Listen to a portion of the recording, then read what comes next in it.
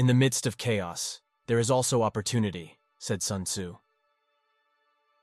It has been the position of history files for some time now that the passing of the late Queen Elizabeth II would leave an unfillable hole in the old identity of Britain. Brexit, scandals, and decolonization have left the United Kingdom a shadow of its former self, and Elizabeth was certainly the last torchbearer of that fleeting era. So what should we make of the new King Charles? And what will he make of the British monarchy in the years to come? Join us as we delve into his life, his passions, and the challenges he might face as the future king. So sit back, relax, and let's embark on this regal journey together. Our first point of discussion is Prince Charles's extensive experience as the heir apparent to the British throne.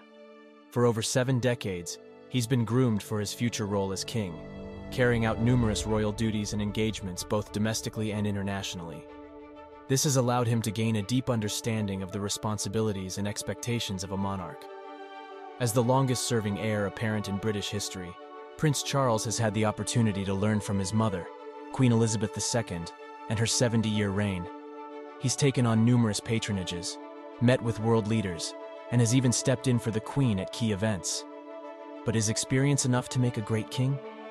Let's discuss this further as we move through the other points. Another significant aspect of Prince Charles's life is his philanthropic work and dedication to various social and environmental causes. Through organizations like the Prince's Trust, he has actively engaged with issues such as climate change, sustainable agriculture, and supporting disadvantaged youth. This commitment showcases his desire to use his position for the greater good. Prince Charles's initiatives, like the International Sustainability Unit and the Prince of Wales's Corporate Leaders Group, demonstrate his forward-thinking approach to tackling pressing global challenges. However, it's worth considering how his philanthropic endeavors might be perceived by the public and whether they would translate well into his reign as king. Will the public see him as a proactive monarch, or might some view his causes as distractions from the core responsibilities of a king? On the other hand, Prince Charles has been known to express strong opinions on subjects like architecture, the environment, and alternative medicine. While some admire his passion, others argue that a monarch should remain neutral on contentious topics to avoid alienating certain segments of the population. For instance, his criticism of modern architecture, like his famous monstrous carbuncle comment, has generated both admiration and controversy. As king, would his outspoken nature be an asset or a liability? It's certainly a point to ponder. Will he be able to adapt his communication style as monarch? Or will he face pushback due to his strongly held opinions? Prince Charles's personal life has also been a subject of controversy and public scrutiny, particularly his relationship with Princess Diana and his subsequent marriage to Camilla, Duchess of Cornwall. The monarchy's image and public perception are crucial to its continued relevance, so it's important to question whether his past could impact his ability to effectively lead as king. Despite the passage of time, Prince Charles's relationships still attract attention and debate. With the British monarchy's popularity heavily influenced by its members' personal lives, it's essential to consider if lingering controversies could undermine his reign. Will the public be willing to set aside past events and accept him as king, or could his personal life continue to overshadow his accomplishments?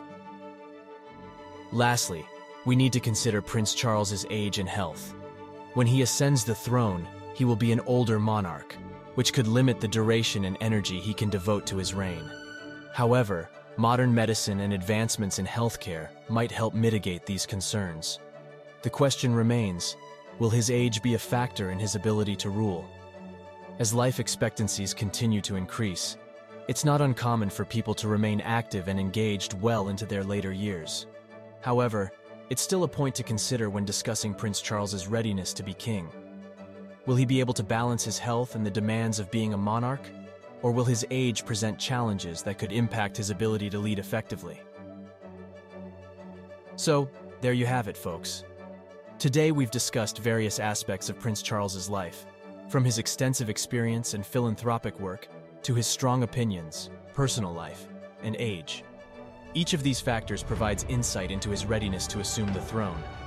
But the ultimate question remains, is Prince Charles prepared to be king? We hope you've enjoyed today's episode of Timeless Tales. Don't forget to subscribe to our podcast for more intriguing discussions on the British monarchy. Until next time, I'm your host, Dex, signing off.